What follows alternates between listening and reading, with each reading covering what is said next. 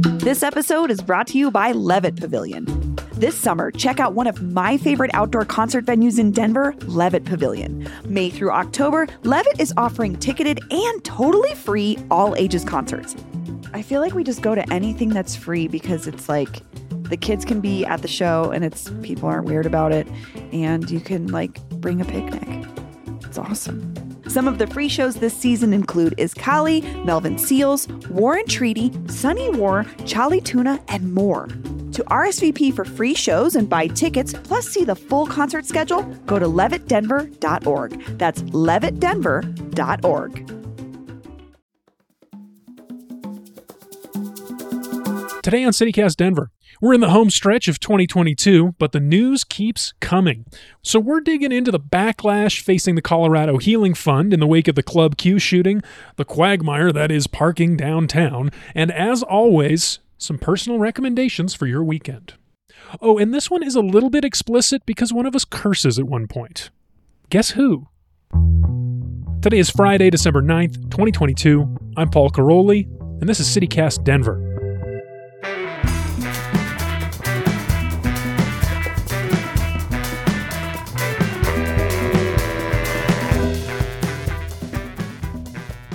Welcome back to CityCast Denver, the show about the future home of the 2023 USA Curling Championships. Is that a Canadian thing, Paul? Am I on the right podcast? You sure are. You're in the Paul zone. Are you not excited about that, Bree? You know, Curling it's tournaments? interesting. We have like a curling center here, like where people practice, right? Like Olympic level I'm curling. sure, yeah. I've driven by it on my way to Golden, maybe. Literally, that's all I know. Canadians are everywhere, Bree. I know. They're here. They're among us. You are among us, Paul. So Bree is here. Bree, our regular host. Hi, Paul. And we have a great returning guest this week. She was the host of Colorado Public Radio's Weed podcast, On Something. Anne-Marie Awad, welcome to the show. Thanks for having me. Anne-Marie, should we go to the curling championships? What do you think? I mean, if only to explain to me how it works one more time. Yeah, it's like either So every curling You gotta thing like make starts- it real clean so it can slide. I don't understand. They're just cleaning the floor? It's about friction, reducing friction with Oh. the stone. It's fun. Curling is really fun. Breeze face. There are people listening right now who are like, yeah, curling, Oh yeah. my God, You and finally. 5 other Canadians, or maybe Midwesterners is Back- my other Are guess. you Canadian? I'm half Canadian. Oh, yeah. are half you kidding Canadian. me? I love to make fun of Paul for being Canadian all the time. I'm from Western New York, so I'm like an hour away from being Canadian. Close. Yeah. Close enough. Is there something about Colorado and Canada? Because, I always think about the South Park depiction of Canadians. I was Like, thinking about the that too. half-heads. I'm sure everyone has that in their mind right now. We must stop dirty language from getting to our children's ears. We must go fight the source of it. But what is the source? Oh, that's easy. Right Canada! Right Canada! For the beating I hate South Park. I don't know what you're talking Really? about. Yeah. Oh, Wow. Please don't put that on the podcast. People are going to come to my house. Yes. Okay, we should move on. So it's Friday. We're rounding up the news of the week. And the big story this week was a major development connected to the Club Q shooting, which was now 3 weeks ago in Colorado Springs. And so I'm talking specifically about a controversy around the Colorado Healing Fund, which was a nonprofit established in 2018 to provide emergency relief to victims and loved ones after a mass tragedy like the shooting at Club Q. But Bree, can you explain what people are so upset about around the Healing Fund this week?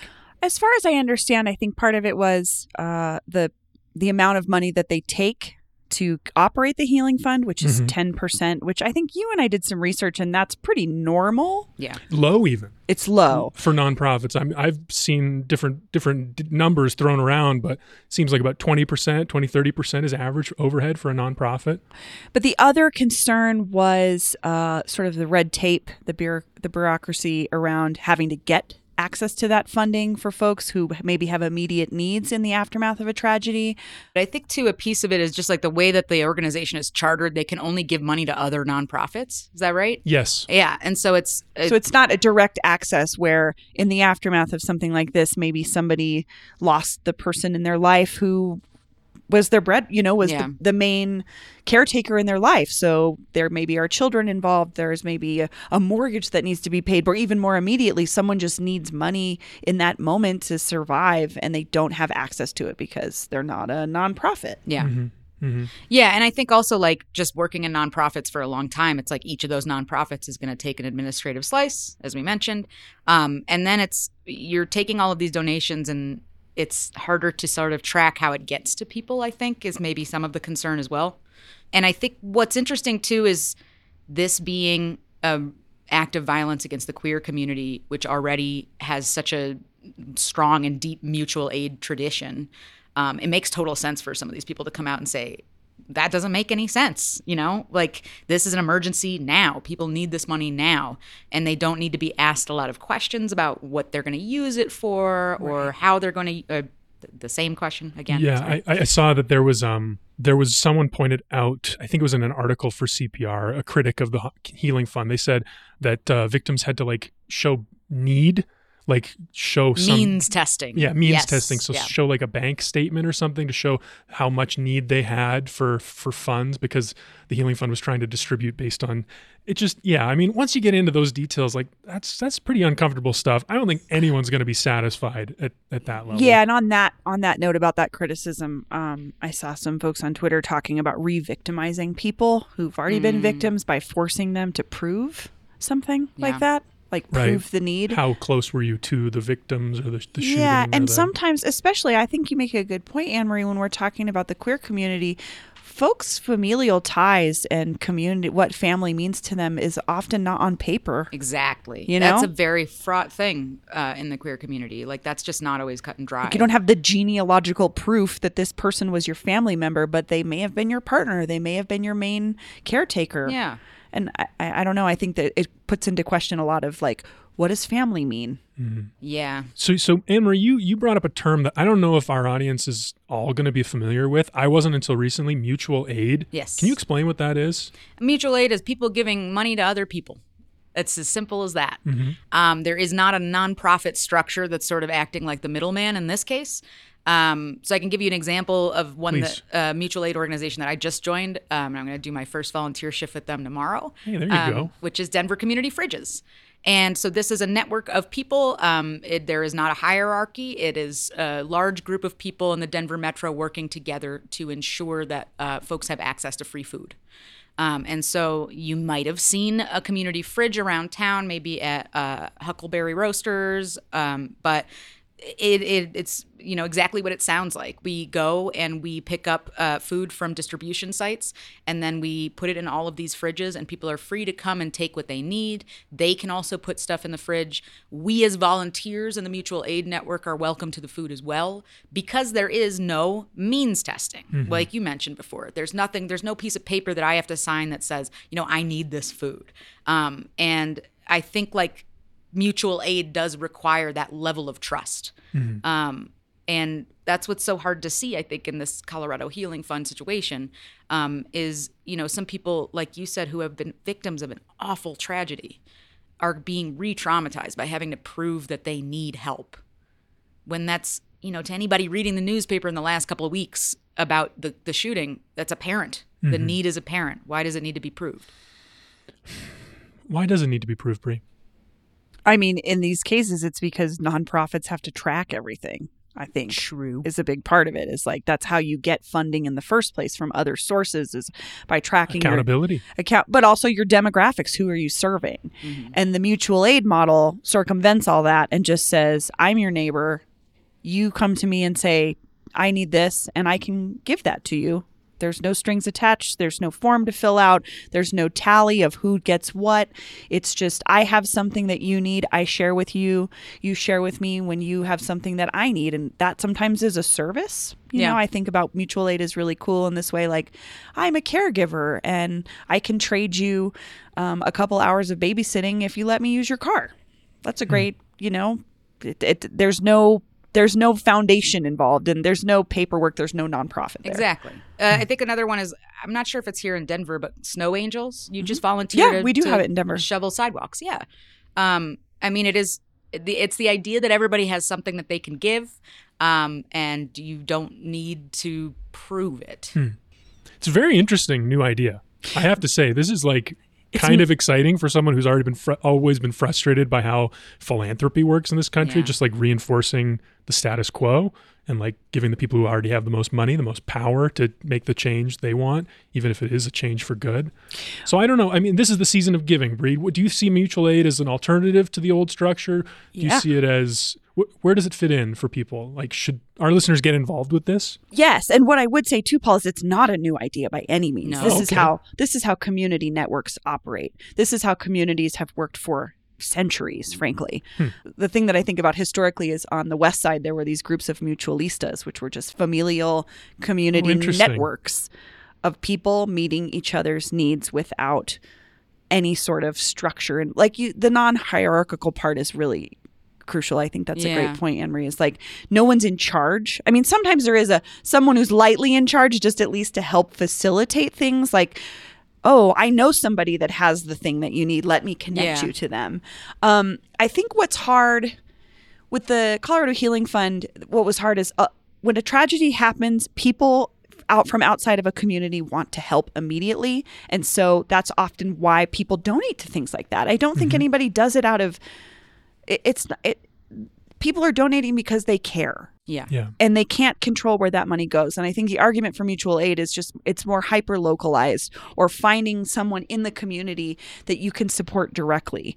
Mutual aid is a little bit harder for folks to understand in this season of giving because we're so used to just giving money and wandering away from that. And this is really pushing folks to say, it's more about a relationship and a community. How involved are you in your community, or how could you get more involved in a more functional, on the ground, in-person way that could help your neighbors, which is as easy as sometimes I'm part of the West Denver Facebook group that's just free stuff. So you just put stuff up there or you put your needs up there and other people either meet those needs or you meet their needs. Yeah, it can be as simple as that. Yeah. I think too, this might be like pre-CityCast days, but something that you wrote, Bree, about food banks and how food banks operate was a real light bulb moment for me in terms of mutual aid. And say more. What is this? I feel weird telling you that you wrote. I did. Because I had a similar experience where I was working on a food access project through this sort of nonprofit space, and I saw what folks were going through to have to access that food. And sometimes it's not even what they want, or it's not culturally relevant. Exactly. And they're treated as if like, well, we're a charity and we're helping you out, so you better take this food and you better be grateful for it. But you can only come on Wednesdays from 3 to 6 p.m. to this location to pick up this food, and that's what you get. Yeah. And the mutual aid model, or sort of the newer food bank model, is there's some food banks that have changed to where they're more like a grocery store, and you can come in and shop it and pick what you want. And there's still some problematic elements of that too, because you're still putting somebody into a situation where they're othered from the grocery store environment. But the mutual aid model, which community fridges do, is just we're providing food and there's no constraints around who can have it, when you can get it, what it is. And oftentimes the food is more culturally responsive to the neighborhood that it's in. Yeah, I think the food piece of it was the big eye opener for me, because I understand food charity the same way that a lot of people do, which is like, clean out all the garbage at the back of the your old cans of food. I remember that from being in elementary school. Well, yeah, and it's funny. Like my parents still think that way. Like, oh, we'll just donate all this stuff. I'm like, no one wants that. Throw it in the trash. Yeah. And it's the idea that like somebody who is in need doesn't inherently deserve, the same food that your leavings, essentially. Right. I think that was the real shift for me, was sort of leaving behind the charity mindset, which is I'm doing something for you and you should be grateful, and then I can go on with my life and never think about this again, to the mutual aid mindset, which is you're just like me. You're just like me, and your situation happens to be different, and I'm in a position to give you something to help you out. And that's all it is. And I think since then, it has been a real shift in how I understand like what I can do in the world. Like I think especially like the last few years of the pandemic, feeling so hopeless and so powerless is so much awful shit happens in the world. Shoes, shirt. Some awful shirt happened. No, it's all good. You're good. You're good. I don't know why I went to shoes first. But like feeling like, well, right now I've got $75 I can send to somebody who really needs help with their rent, or, you know, who doesn't have a car right now. I think that was really huge. I think the year that you wrote that, I actually, for Christmas, I went and found mutual aid organizations in all of my families where they all live and donated on their behalf to try to get them to do it. Thank you. Yeah. I mean, thank you. Like, I think it really is. There's not, this is my journalism high horse. There's not a lot of great journalism out there about how nonprofits work. Yeah. And so I think a lot of this stuff, like you said, is really just out of sight, out of mind for people. Especially like this time of year when the Santas are ringing the bells, you know, getting people to understand that not all those organizations are created equally. Nor do they serve equally. No. And I think a lot of what charity is to people, unfortunately, is just peace of mind. And versus structural change. Yeah. Yeah. Yeah. Can I tell a quick story?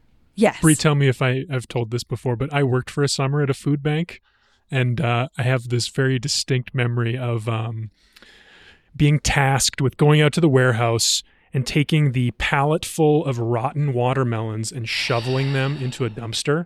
Because what would happen is local grocery stores would take produce that is almost expired and then go and donate it to the food bank, which had no facilities to store this stuff. Of course, they were moving into a bigger space. I'm not trying to blame them. They knew that they had more than they could handle. But they would do this. These stores would donate these massive amounts of almost rotten produce, knowing it would go bad in the food bank. But for them, it's like tax write-off. Yeah. Yeah. It's just when you scale, there are these inefficiencies with this model. So I'm just pulling up a couple ideas for folks to, because I love the Denver Community Fridges is a great place to start. Yeah. DenverCommunityFridges.com. If you don't want to volunteer, you can just give them money. Oh, yeah. They also just have a support fund for people who need any kind of help. Yeah. Not food related. So I think, yeah. And then also, like you were saying, like someone needs help paying their rent. Rocky Mountain Mutual Aid Network. You can tap right into that. You can I donate, I don't know, $20 a month or something. And that fund exists for folks to pop in and say, I need my water bill paid. And they just give them the money. The other place I've learned so much about this from is Denver Food Rescue. Check out Denver Food Rescue. Something I've learned about the larger food banks from my friends at Denver Food Rescue is a lot of times those larger food banks will be like, here's a pallet of Doritos. And they're like, we don't want to serve our community Doritos. Like, it's not to get into like the class issues and all these things around what is good food and bad food, but people want the same access to the same food that everybody else is buying at the grocery store, and they want something maybe that's healthier, and they don't want to distribute that. Like, you know what I mean? Like, so Denver Food Rescue is just another great place to start. You can donate there. You can also volunteer there. So if you're like on the edge of this, like I want to help, but I don't understand, those are some great places to start. So I want to say a couple of words in defense of the Colorado Healing Fund. I spoke with the executive director, Jordan Finnegan, yesterday on the phone. She's had a hard week. I bet. She's had a really hard week. I bet. I mean, this is a job where you're very close to trauma. It's like designed to address these mass shooting events. And it's just her, right? And it's just her, one employee. I mean, they have a board, all volunteer board. I didn't realize this, but Frank DeAngelis, the principal from Columbine High School, he's on the board. A lot of people who have been connected with these in the past are on this board who work on this issue. So it's not like some like shadowy bureaucrats. It's all people with personal experience. And I think they're doing their best. And one thing they did do this week, they announced earlier this week actually that they're not collecting that 10% overhead for the donations from the Club Q shooting anymore. Jordan said they got some anonymous donors to step in and take care of that. So everybody who donated, that money is all going to victims and loved ones and people who need it. But one other thing about Jordan and her feelings this week, I asked her why she thought this had become such a flashpoint, because I didn't really understand it. You know, it's all people trying to do their best from my perspective. And she said, with money comes conflict. Whoever collects the money will be the lightning rod. We try to mitigate that and we try to collaborate with people, but it's inevitable. Yeah, and I think that I'm glad that you brought up her voice, because I don't think this is about demonizing organizations as much as looking at the structural things that don't work in Right. the nonprofit world, especially when it comes to tragedy, immediate need, things like this. Right. Like they're just not built, that organization is just not built to do what maybe we're realizing would be best. But it's not because people that run it or work there are necessarily bad people by any means. I know wonderful people that And work for they have nonprofits. different advantages that mutual aid networks can't do. They offer something else. They have this $1 million seed money from the Attorney General. That's how the fund got started. So they can react immediately in large quantities. Yeah. And then donations will replenish that fund. Sure. So that is something that not, they can do things that other people can't. I think it's like anything else. There's multiple access points. There's multiple ways to go at a problem or go Yeah. at an issue. I think also like maybe a piece of this too is just the volume of these kinds of tragedies. Yeah. And perhaps a feeling that, with the frequency of all of this, that maybe this isn't the only way for us to deal with this. Like it's a both and situation, I think, because I don't know how this changes, unfortunately. Yeah. But I mean, Colorado in particular, we've been ground zero for so many of these awful massacres at this point. And so I think in a way it makes sense that we feel some frustration about, how can we help these people quicker and more effectively? I think that part of the debate is in some way encouraging. And I think like the discouraging flip side of it is like, do we just like if we establish systems for this, does this mean that we just like accept this as the way things are? I think it also just means sometimes getting more involved in the organizations that you donate to and seeing on the ground how they work and if Yes. it works with what you believe to be societal change or what you want to see in the world. Like I talk about Harm Reduction Action Center all the time. They are a nonprofit, but I see them on the ground every day. You literally can drive by their on 8th and Lincoln and see them working. Yeah. I know what they do. I believe in what they do. So again, not all nonprofits are horrible, but we just have to, I think, like you said, just like not just donate money and wander away. I did my good thing. Here's my virtuous moment. Yeah. What do I want to do to see change in the world? Yeah. Well, all right. I mean, obviously, there's a lot more to talk about with this issue, but we have to leave it there for now. I want to hear what listeners think about this. What's the best way to help people in need this holiday season? I really, really would like help figuring this out because this whole week has thrown me back and forth, and I don't know where I'm at with this. So leave us a voicemail. Call in. The number is 720-500-5418.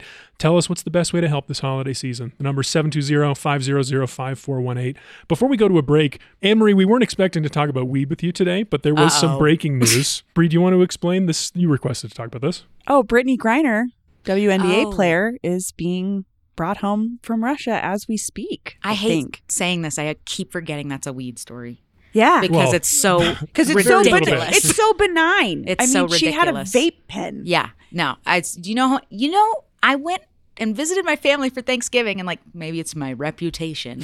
Everybody asked me if I brought weed, and I was like, "Why would I do that, guys? It's federally illegal."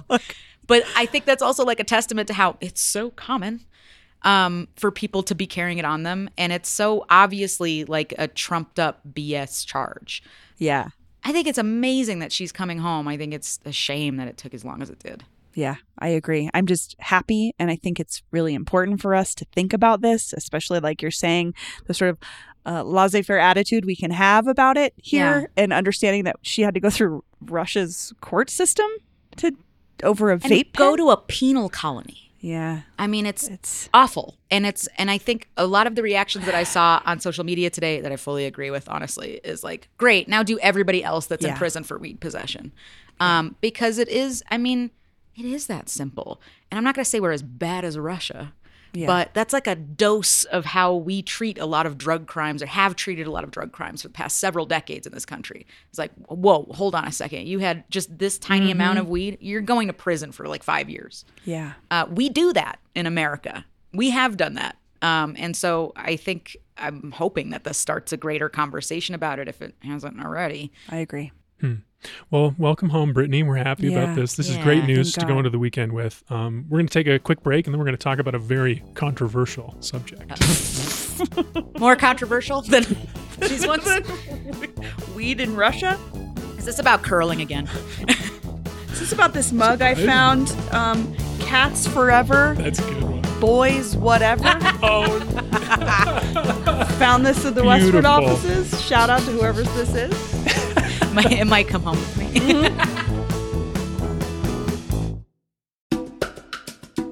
This episode is brought to you by the Colorado Wine Board. Because the wine community here is surprisingly robust.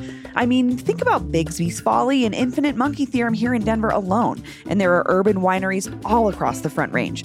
Then there's the Western Slope, Paonia, Palisade. Hello, Palisade Wine, are you kidding me? It didn't used to really be a thing, but from what I hear, it's very much a thing now. There are more than 165 wineries across Colorado to explore, and they produce all sorts of wine that reflect our unique culture and climate. So finding a label that you're going to love is easy, no matter where your adventure takes you. Discover it for yourself and support local winemakers at coloradowine.com. That's coloradowine.com. Mom deserves the best, and there's no better place to shop for Mother's Day than Whole Foods Market. They're your destination for unbeatable savings, from premium gifts to show-stopping flowers and irresistible desserts. Start by saving 33% with Prime on all body care and candles. Then get a 15-stem bunch of tulips for just $9.99 each with Prime. Round out Mom's menu with festive rosé, irresistible berry chantilly cake, and more special treats. Come celebrate Mother's Day at Whole Foods Market. and we're back with a listener question about a very controversial topic, parking.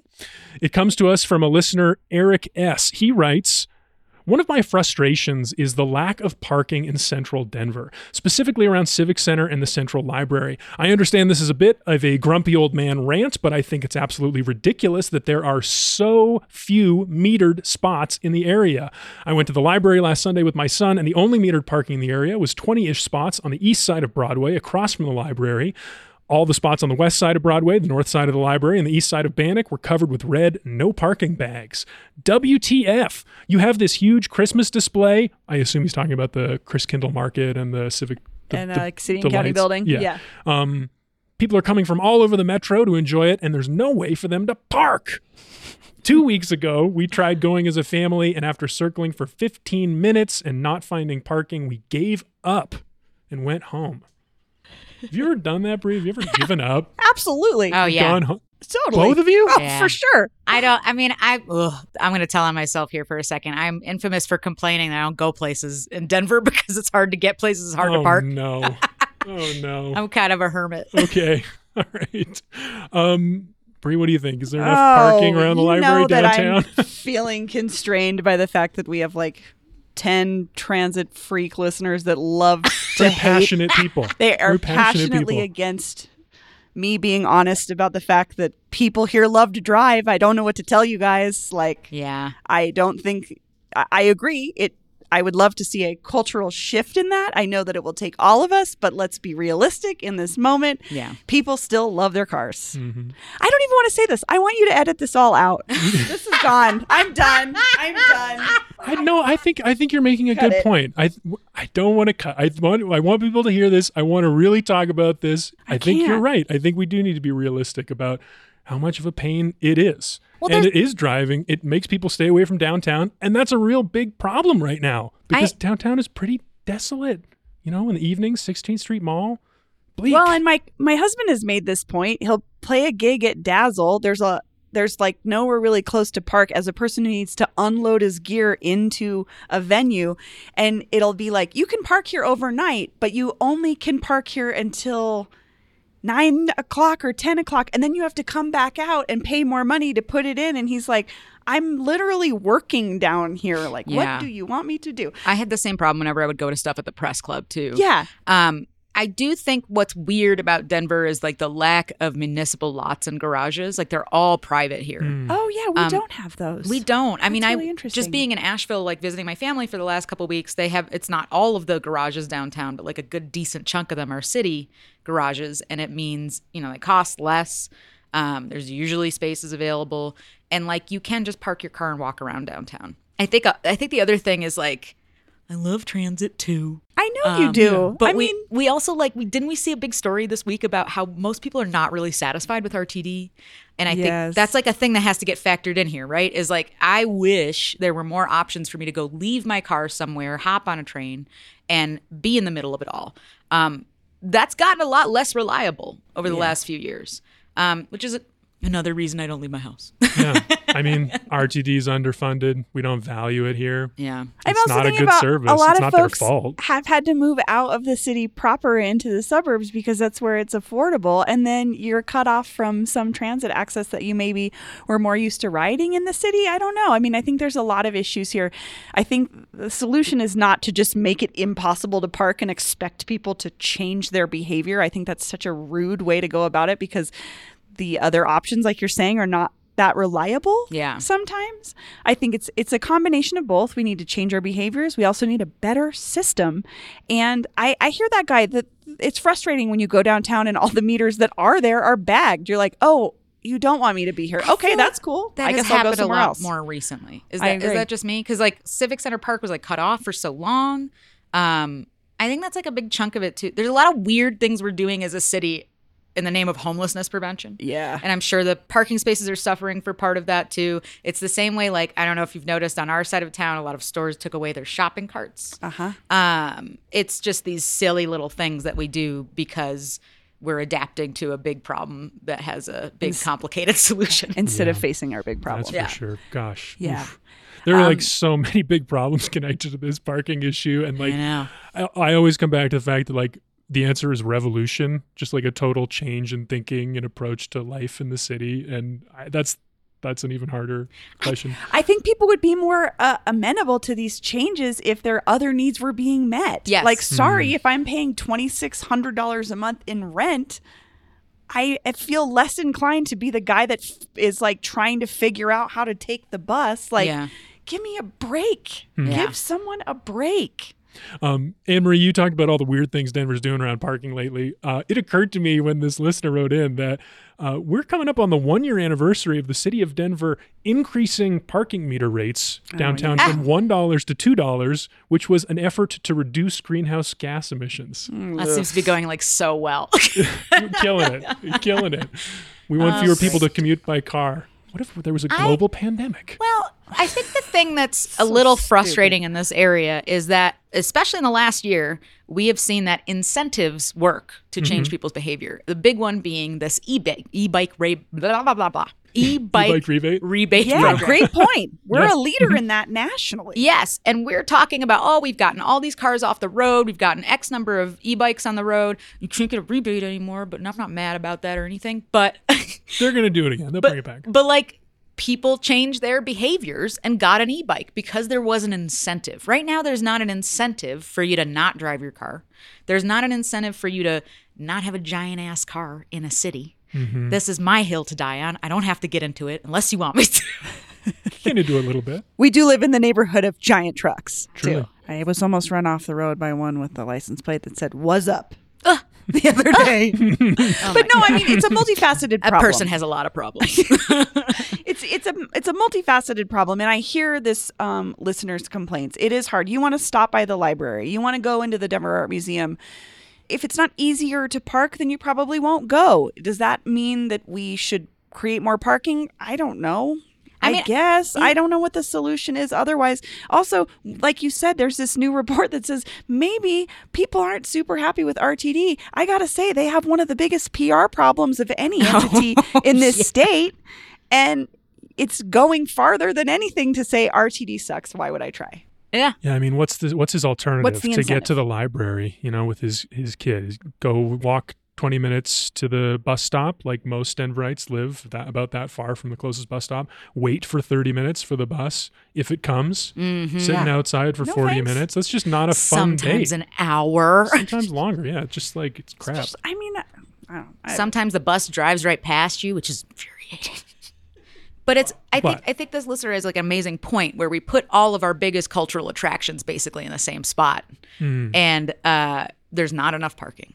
And I think what sucks too is that if you live in that area, a lot of that burden falls on you, right? There goes your street parking. Oh, you're talking about Capitol Hill? Yeah. Parking in Cap Hill? Yeah, I mean that your street parking basically gets eaten up by the visitors to the museum, to the library, because well, where else could they go? Well, none of this is a problem for me these personally. knowing looks. I used to live in Cap Hill, and my parking skills were forged in the fires of those streets. That is how I am learned a how to- parking god now. I learned Yeah. how to parallel park from living in Cap Hill. Yeah. Absolutely. Yeah. That's I a think I real taught my life partner skill. how to parallel I park was in taught by a Capitol. boyfriend in Cap Hill. Exactly. So Yeah. there's some silver lining there. But I mean, I think, Anne-Marie, you have the best point. Incentive. We need incentive to take other modes. E-bikes are great. Yeah. Maybe a better transit system would be awesome. Or like if the city subsidized your admission to any of these places if you didn't drive. Yeah. If the city Well, was that's an like interesting half idea. off your ticket if you took You the show bus your bus here. pass or Yeah. whatever.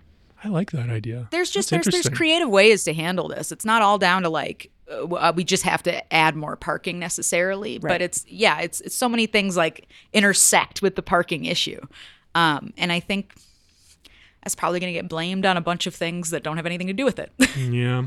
Well, I want to end this segment with one last piece.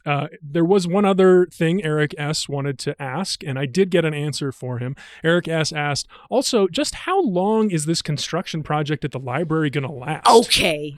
It's been going for at least 2 years, right? Yeah. So I checked in with Rachel Fuel, the administrator of the Central Library. our librarian friend. You've talked to about the new children's library Hi, last year. Rachel. And she wrote back to me yesterday. She said, we expect Central will remain open in a limited capacity through 2023 as construction continues.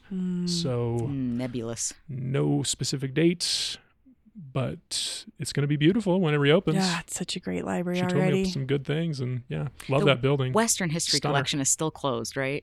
I think what they're Fourth doing floor. now is you can go in and talk to them on the main floor, and they'll go up They'll and go get get you it. stuff. And you can Oh. so they're still there. They're still working. You can still get access to all that good stuff. I just miss sitting in that room. I It was know. so Same. pretty. Such Oh a my cool God. room. One of Yeah. the best places in the city, for sure. Yeah. Love it unequivocally. Yeah, I said okay for a second because I feel like construction goes on for a million years in this city, and I don't understand why.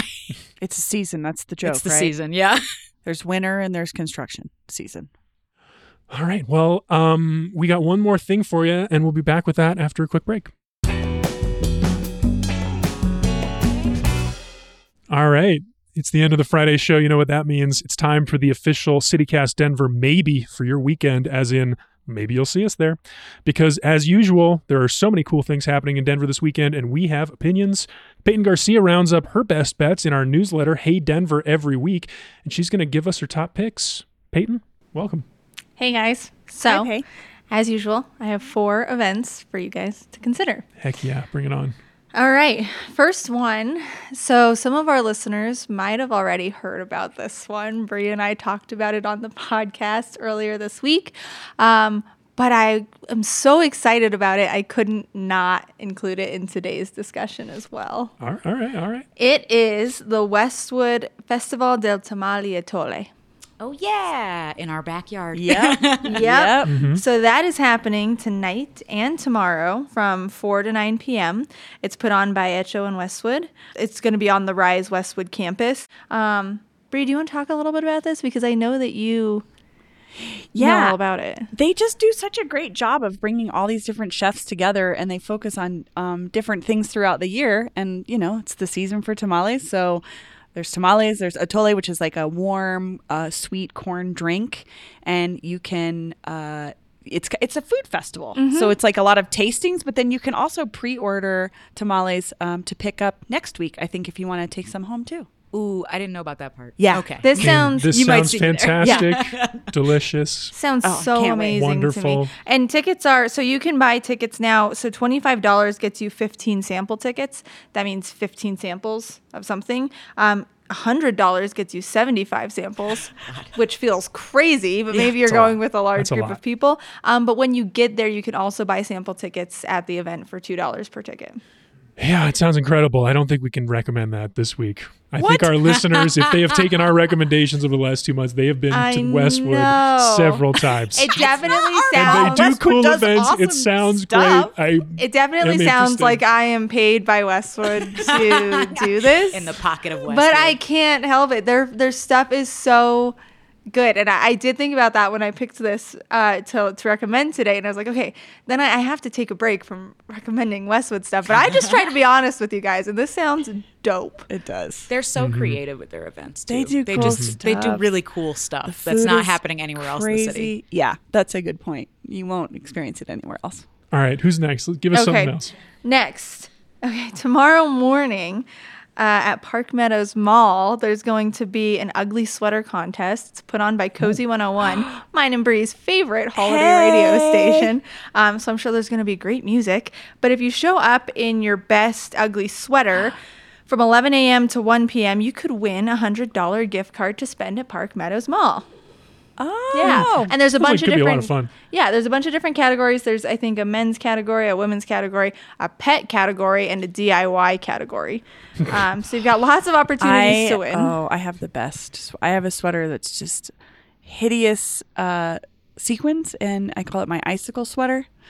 Just, I have nowhere to wear it. Maybe that's where I'll wear it. I was gonna say the ugly Christmas sweater people are like a passionate group. Yeah, of that's people. I think Yeah, that's going to that's be become a thing. competitive Yeah. contest. Also, great excuse. Hang out at the mall. Christmas Exactly. time. That's do fun. some Great do place to some be. Christmas No arguments shopping. there. See Santa? There's gonna be other giveaways and stuff going on. So Okay. swing by the mall if you're trying to get some Christmas shopping done. Okay. Hit us with the next one, Peggy. All right, next up, tomorrow night, 4:30 p.m. at Grounds for Dismissal Coffee. Have you guys heard of this coffee shop? No. Never. It's in the Hampton neighborhood, like right on the edge of Aurora. Oh, okay. I had never heard of it either, but they're doing a movie night, a Christmas movie night, and it's free to go. And they're playing on 3 different projectors in different areas of the coffee shop. They're playing 3 different movies. One is Elf, one is Grinch, and one is the original Rudolph the Red-Nosed Reindeer when he's all like fuzzy The claymation? claymation. Which, Yeah. Which Grinch? Carrie? What's that? Jim Jim Carrey. Carrey? Yes, Or the yes. animation? That, yes. No, that is an important question. It's the Jim Carrey Grinch. Okay. Okay with Carrie Grinch. But what Yeah. I love is it is free for the whole family to go, and you can bring blankets and snacks and whatever you want. But they're selling $30 tickets, which gets you a DIY s'mores board. And that board makes 10 s'mores Oh, fun. and gets you 2 bottomless hot cocos. That's a good deal. Yeah. Yes. And I looked up their A s'mores board. yeah. That's fun. I looked up the photos on their Facebook, and these boards look dynamite. That's a great I think idea. that's a good call. Okay. So You you might really find want me to in get the Elf cozy. room. That's the one. yeah, that's really the one I want to see that's too. where I would go to is Elf. But yeah, that one sounds really fun. So if you want to drive out to Aurora, get all 'Tis the cozy with a season. Christmas movie. Love it. All Okay, right, and last our one. last one is going to take place on Sunday at the Aurora Sports Park. It is the 37th annual Children's Hospital Toy Drive. Do you guys know much about this? No, never heard of it. I hadn't either, but it's put on by Mile High Harley Davidson. And you start out at the Aurora Sports Park, but I guess all of these motorcyclists, and now, I mean, it started out with people on motorcycles, but now they do cars and trucks and whatever kind of vehicle you want. But you I looked up photos and they deck out their vehicles Harleys? and their Harleys in Christmas stuff. And I think Santa, people dress up as Santa. And anyways, it's a big motor vehicle parade from the Aurora Sports Park to Children's Hospital, and then I think a couple other hospitals too. Huh. It's free to participate. That's cool. All you need to do is bring a toy to donate. Oh, a that's new, really unopened, unwrapped toy. What a neat and thing that happened. Yeah. 37 years? 37 years they've I been can't doing believe I this. didn't know about this either. I What didn't a great know about idea. this. And it looks like in past years, you could go into the hospital and see the kids with their toys and stuff. Unfortunately, with COVID and flu, and you can't do that anymore. It's more of a drop-off Right. situation, but still really fun. A way to give back, a fun thing to do. You meet at 8 a.m. to get lined up and staged. They leave Aurora Sports Park at 10 a.m. And then from noon to 4 at Mile High Harley Davidson, there's an after party. Oh, that's Terrific. awesome. Terrific. This is a tough one. This is a tough pick. know. We got Festival de Tamale y Atole at Westwood, which we can't pick. Ugly Sweater Contest at Park Meadows Mall. I don't know. I'm sorry. Xmas Movie Night at Grounds for Dismissal Coffee, 37th Annual Children's Hospital, Harley Davidson Procession. I'm feeling the grounds for dismissal coffee. Yeah, if we're not Or the allowed mall, to pick, maybe. Word is in my head. Yeah, now. if we're not allowed to pick Westwood, which is probably where I'll be. The would smorgasbord be mine. sounds totally. I agree. equally good. All right, there you have it. The official CityCast maybe for your weekend, the s'mores board. The elf room specifically. Yeah, I am. I'm an elf person. But there's way more where that came from. Peyton's got plenty more recommendations in our newsletter, Hey Denver, which you can subscribe to right now by texting Denver to 66866. Peyton, Anne-Marie, Bree, thanks so much for joining me today. This was fun. Thanks for having me. Thanks. Thanks.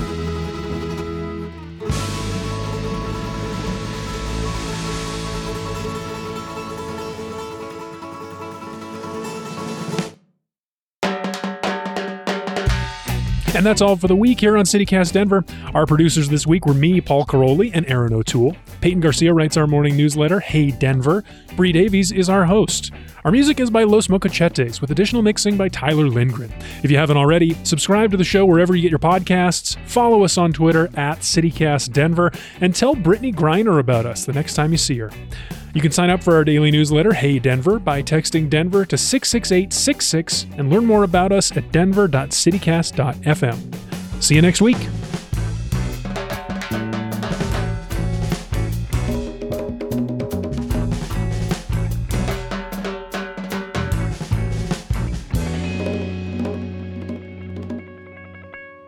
I have squirrels like scatter trash in my backyard all the time too. I don't know what could be done about that in our neighborhood though, because it's West like Side squirrels are just West Side squirrels. insane. West Side squirrels were there before any of us were there, and will be there after all of us are gone.